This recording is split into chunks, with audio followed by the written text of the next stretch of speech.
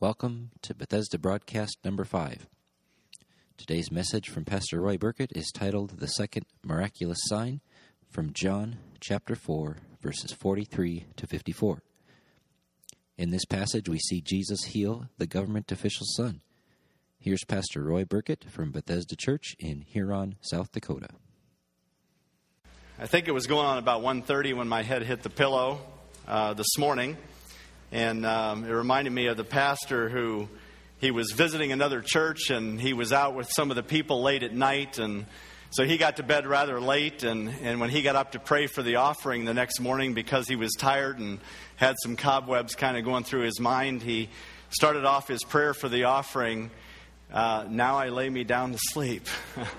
So hopefully I won't get that far off base this morning, that I'll keep in touch with where we're at this morning. If you take your Bibles and turn to John chapter 4, we want to read the account of Jesus' second miraculous sign. The first one we saw in John chapter 2, where he turned the water into wine in Cana of Galilee. The same place, Cana of Galilee, is where this second sign also took place. And there's some significance, I think, as to why Jesus performed these miracles in that particular place, and we will talk about that. But let's read through the text, and you can follow along in your Bible, beginning in John chapter 4, beginning in verse 43. After the 2 days, he left for Galilee.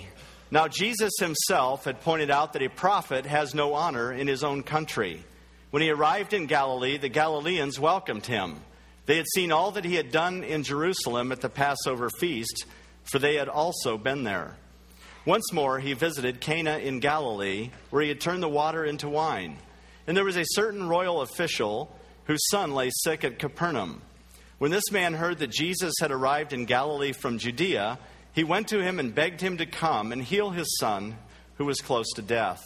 "Unless you people see miraculous signs and wonders," Jesus told him, "you will never believe." The royal official said, "Sir, come down before my child dies." Jesus replied, "You may go, your son will live." The man took Jesus at his word and departed.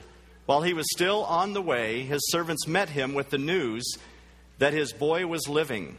When he inquired as to the time when his son got better, they said to him, "The fever left him yesterday at the 7th hour."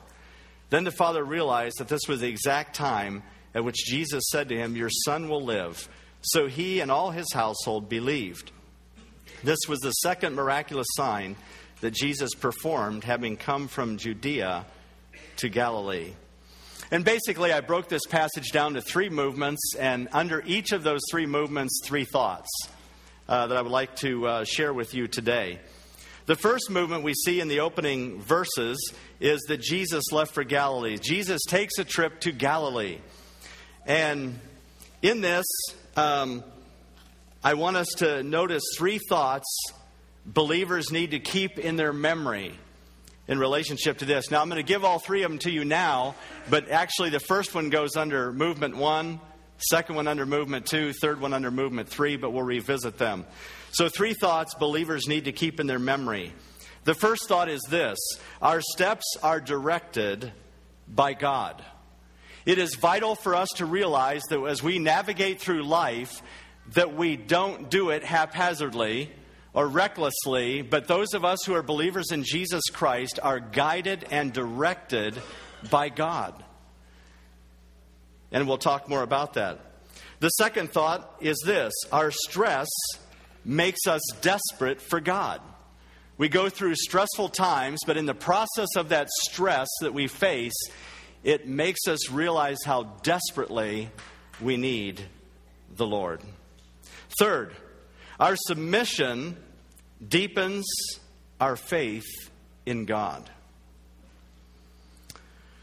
So the first thought here, our steps are directed by God. As we look at this, I want us to look at a map so we can... I've got a couple maps here so you can kind of see. The other week we looked at this whole thing, but here is Galilee, Upper Galilee. Right here is Cana of Galilee. Right over here is the Sea of Galilee. Right over here is the Mediterranean. So it's just right in between the Sea of Galilee and the Mediterranean Sea. You can see there. Go to the next slide. And you'll see right there is a closer up view of where Cana is. You've got Nazareth right to the south and Capernaum a little bit northeast of there. And, of course, the Mediterranean Sea out here. Just so you can kind of see that Sychar that we talked about last week is down here, and Jerusalem further to the south. Go to the next slide. All right, this is what I want you to see. There were different tribes of Israel that were broken up. Jacob had 12 sons. Those 12 sons became the 12 tribes. And in those 12 tribes, you have Naphtali right up here, and Zebulun right here, which is the area around Galilee, which is the area of Cana. Now, why is that important? Go to the next slide, and there'll be a closer up view of that. I want you to see that whole area. See, here's Capernaum, here's Nazareth, where Jesus is from. Notice this whole area is Naphtali and Zebulun. Why am I pointing that out? Because there's a prophecy in the Old Testament that talks about the gospel coming to that area. In Isaiah chapter 9, and so this helps us really understand. In Isaiah chapter 9, listen to this. It says, beginning in verse 1, "Nevertheless, there will be no more gloom for those who are in distress. In the past, he humbled the land of Zebulun and the land of Naphtali. But in the future, listen, he will honor Galilee of the Gentiles. By the way of the sea, along the Jordan, the people who are walking in darkness have seen a great light. On those living in the land of the shadow of death, a light has dawned." The question is, what light dawned? The light of the gospel in the person of Jesus Christ, because Jesus himself is the light of the world who walked into Zebulun and Naphtali. And what does he do? He turned the water into wine. He showed his power over nature. And now he shows power over sickness and death and disease by healing the royal official's son. And so I wanted you to see that because Jesus went there based on prophecy. What was our first thought again? Our first thought is this: our steps are directed by God. Jesus' steps went to that very place, that very geographical location, because it was prophesied in the Old Testament that he would go there. It is important to realize that the Old Testament says the steps of a good man, some of you can finish it, are what? Ordered by the Lord. The steps of a good man are ordered by the Lord. The treasury of David says this, that all his course of life is graciously ordained, and in loving kindness all is fixed, settled, and maintained. No reckless fate, no fickle chance rules us. Our every step is the subject of divine decree. God has governed the steps of believers, and you and I are to be led by the Spirit of God. And that is how we will be effective. And there were people who were lost, who were won to Christ because they saw the light of the gospel. When you and I are going and navigating through our life, through our world, around different people, we should ask God to direct our steps and our speech so that we will impact others with the gospel and the cause of Christ. The Bible says in Proverbs 3:6, "In all your ways acknowledge him, and he will make your paths straight." In Job 13:27, it says, "You fasten my feet in shackles. You keep close watch on all my paths." Listen, by putting marks on the soles of my feet.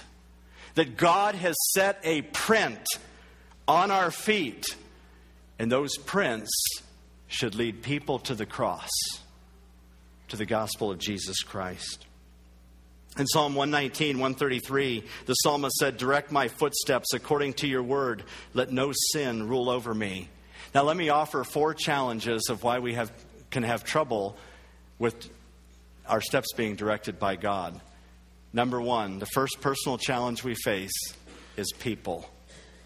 People can be an incredible challenge for us allowing our steps to be directed by God, because people will try to distract us and get us off on lesser important things in our life rather than the gospel of Jesus Christ. Jesus went back to a place, though, we have to remember, he went back to a place that he was not well received. A prophet is without honor in his own country. It says that in the Bible over and over. Each of the Gospels mentions that he is without honor in his own country. And so for Jesus to go back to a people that he was not well received, but it's interesting because when we look in this passage, look back in John chapter 4, notice what it says in verse 45. Well, 44, it says, Jesus had pointed out that a prophet has no honor in his own country. When he arrived in Galilee, the Galileans welcomed him. That was not always the case. Jesus had spoken in a synagogue, and he got up and he read out of the prophet Isaiah. It said he opened the scroll and he read out of the prophet Isaiah, and the people were excited about all the words that he shared. And let me just share this with you out of Luke chapter 4,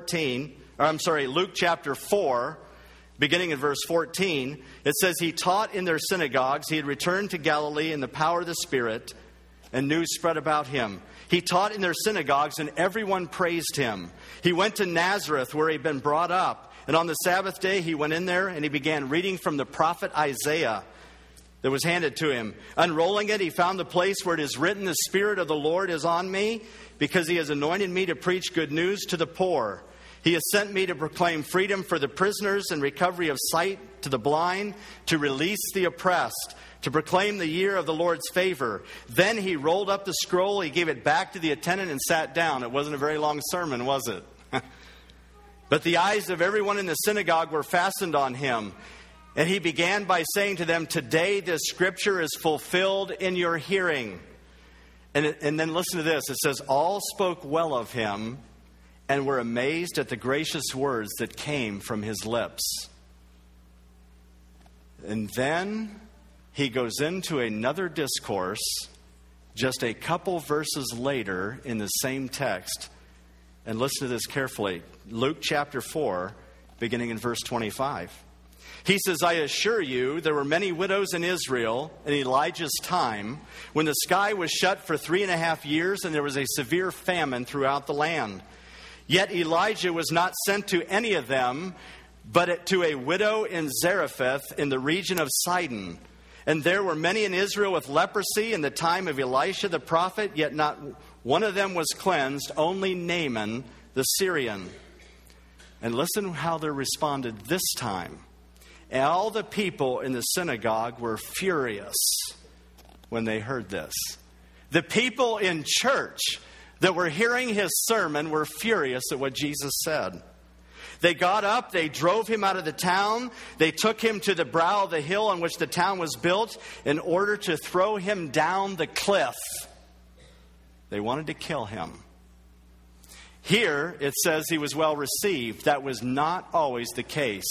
If our steps are going to be directed by God, we have to realize that there are going to be people who will oppose us and not appreciate our message. It doesn't mean we change the message. It means we pray for courage to share the message of the gospel of Jesus Christ and realize that some people are going to be furious about the message of the gospel and the cross. But we don't apologize for it. We preach it because it's the power of God to salvation. And so we preach it. The second challenge that we can have as peers. Jesus faced rejection from his own people. It tells us in John chapter 1, he came into his own and his own received him not.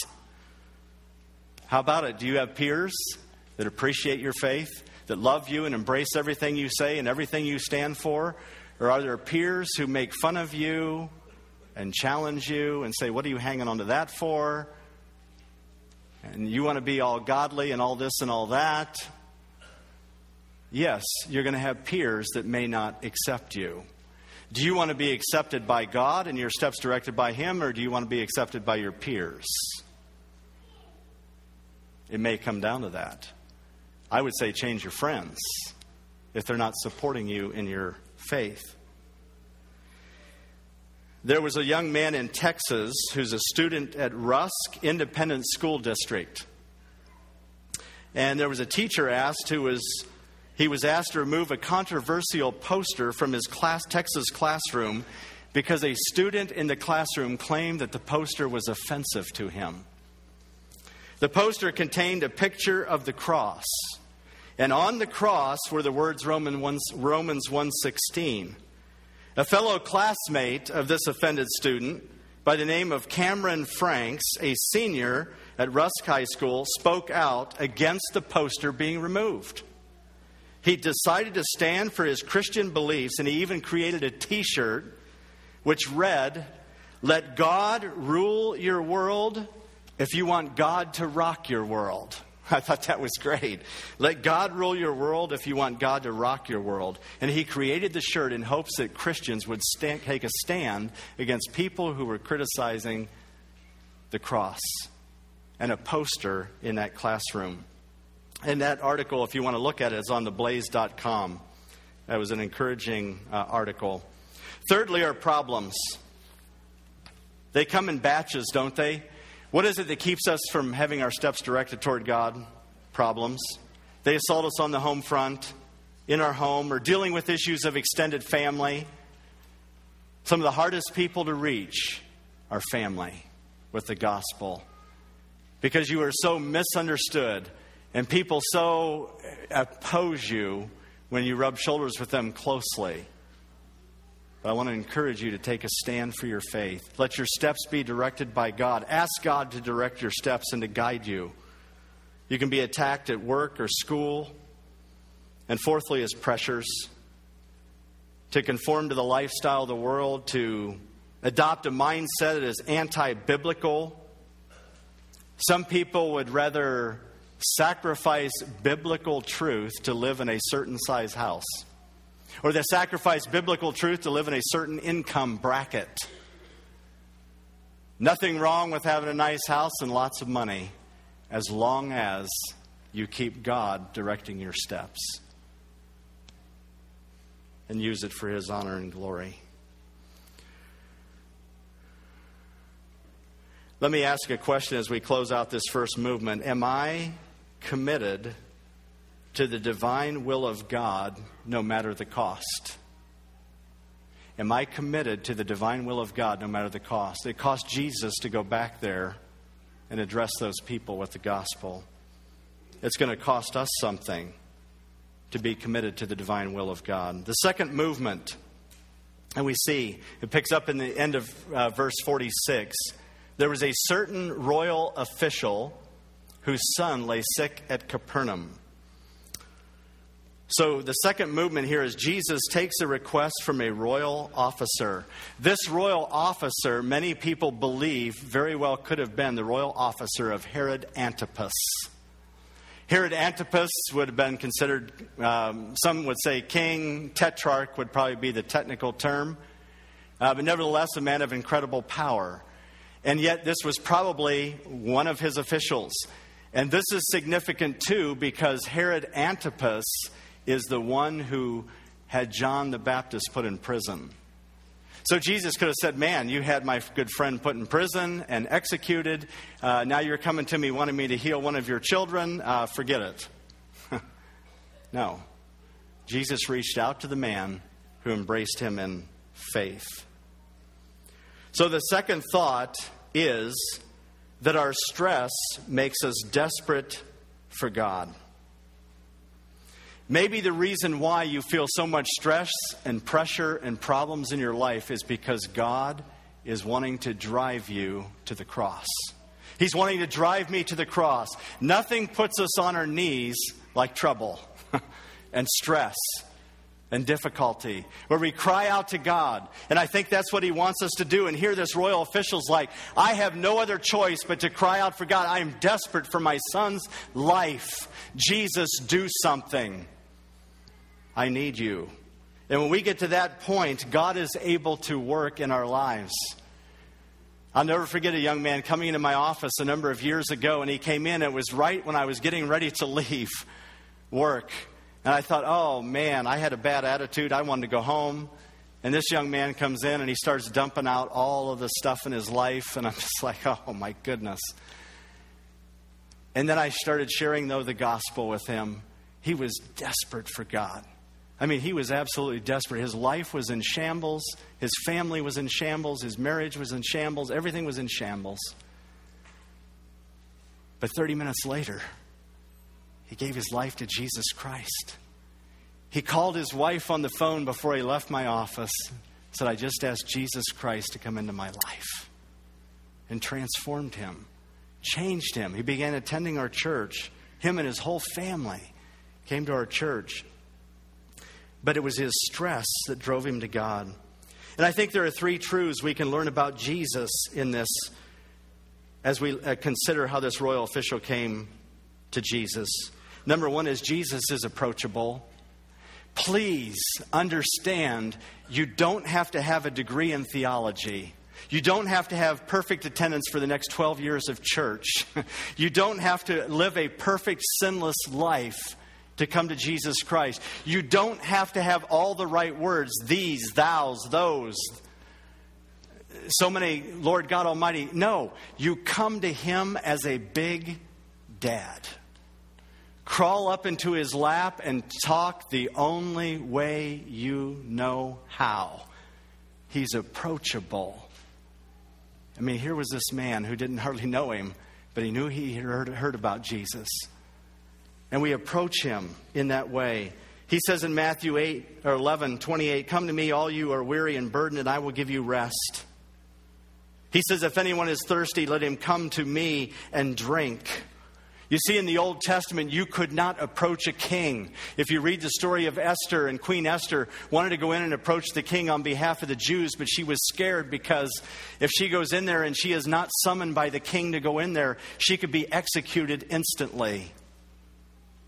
But yet she went in. That doesn't give you a good feeling when you walk into someone with that kind of approach. But when you go into Jesus, He receives us just as we are. Broken, doubting, whatever the case may be, He accepts us just as we are. He's approachable. He's our mediator. We have a high priest, the Bible says, who is not unable to sympathize with our weakness, but we have one who has been tempted in every way just as we are, yet without sin. Let us then approach the throne of grace with confidence so that we may receive mercy and find grace to help us in our time of need. The second thing we learn about approaching Jesus is compassionate. He demonstrated compassion toward this man. He demonstrated incredible love and concern for the stress and desperation which this man came to him about. He didn't just brush him aside and say, "Oh, take that to somebody who cares." Jesus cares. And He's concerned. In Psalm 40:11, "I waited patiently for the Lord. He turned to me." And the Bible says He heard my cry.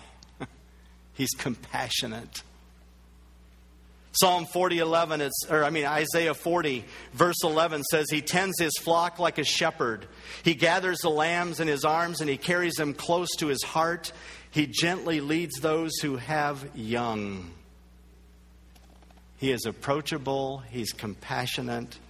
And even last week we looked at the woman at the well, a Samaritan, a wicked woman, living in immorality, him being a rabbi, and what does he do? He compassionately speaks to her.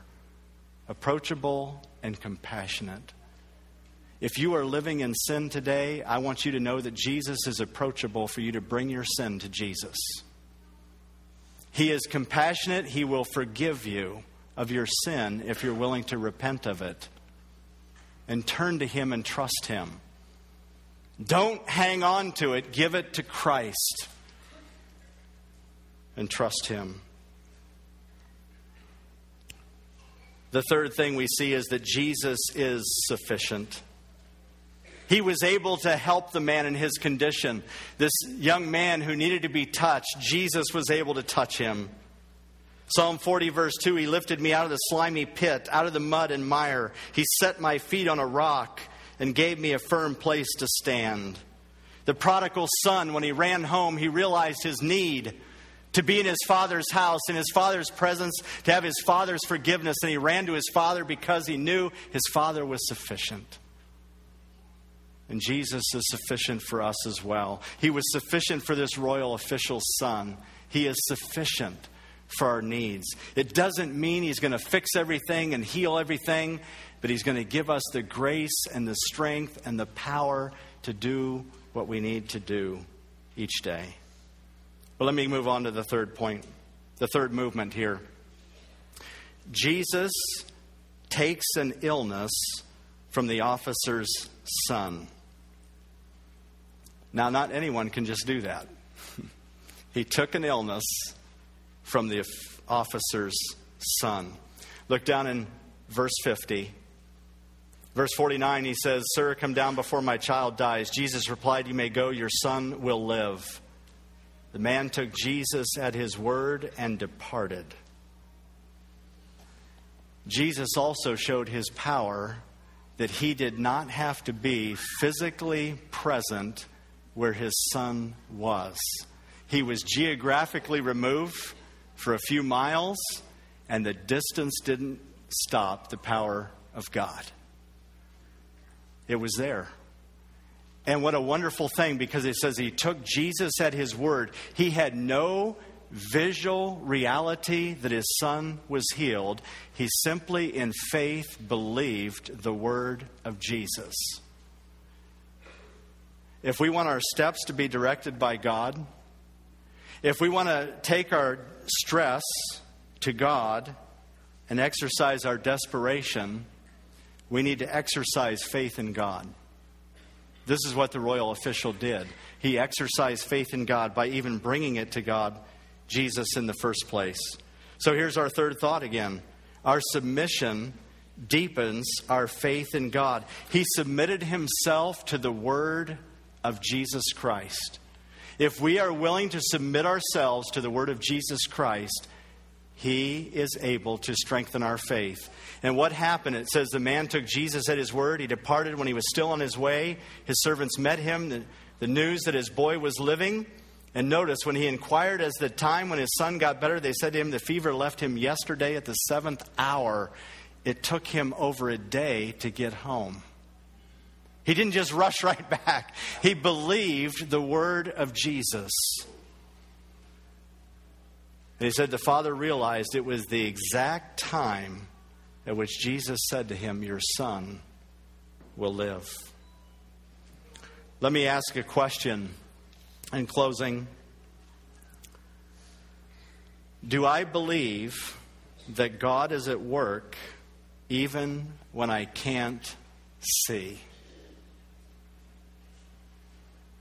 There have been times in my life where I have had to trust God, and I'm sure times in your life when you couldn't see, there was no visual proof at all that God was working. I was looking for a sign and there wasn't a sign.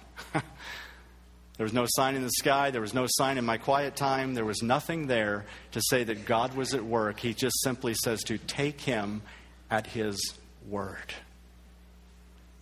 And that's what we have to do. That's what God wants us to do. Romans 8:28 says, we know that in all things God works for the good of those who love him, who have been called according to his purpose.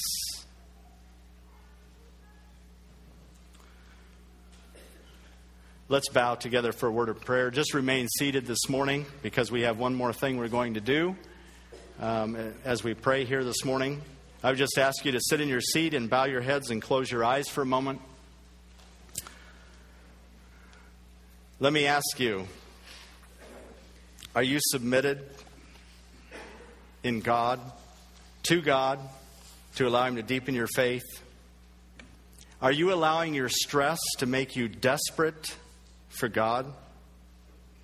And are you allowing God to direct your steps? May God help us. It doesn't mean that he'll direct us away from difficult people at times. He may direct us to difficult people to be a testimony to them. See, our tendency is to run from problems and issues, and sometimes God may want to use us in the midst of a difficult situation. And if you don't know the Lord Jesus Christ as your personal Savior, here in this text, Jesus has revealed himself again of his incredible power. Not only to heal a child, but he has power to deliver you from your sin if you'll bring it to Jesus in faith and let him take control of your life. If you have questions about that, if you've never trusted Jesus to be your Savior, you have questions, I'll be shaking hands out in the lobby after the service. Please stop by and see me and let me talk with you about that.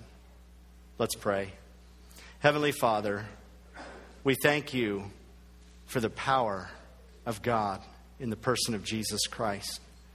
Lord, it's so encouraging in our lives because we do face stress. We do face difficult people. We do face problems sometimes with peers and pressures that we face in our lives. And sometimes they can seem overwhelming, but God, you are there to direct our steps. And you are there to take our stress, that we can cast all our care on you because you care for us. Lord, if we would just submit to your word. And sometimes your word will not make sense to us. It seems like our idea might be better than yours. God, may we submit to you, knowing that you are all wise and all knowing. And Lord, if there's someone here today who has not trusted you to be their Savior and Lord, I pray that today would be the day of salvation, where they would take their hands off the reins of their life and give them to you, and begin to allow you to guide their steps and to help them with the issues in their lives. Lord, we thank you for this incredible truth of an incredible Savior, in whose name we pray. Amen. We hope you've enjoyed today's message. If you would like to know more about Bethesda Church, you can check out our website at www.bchweb.org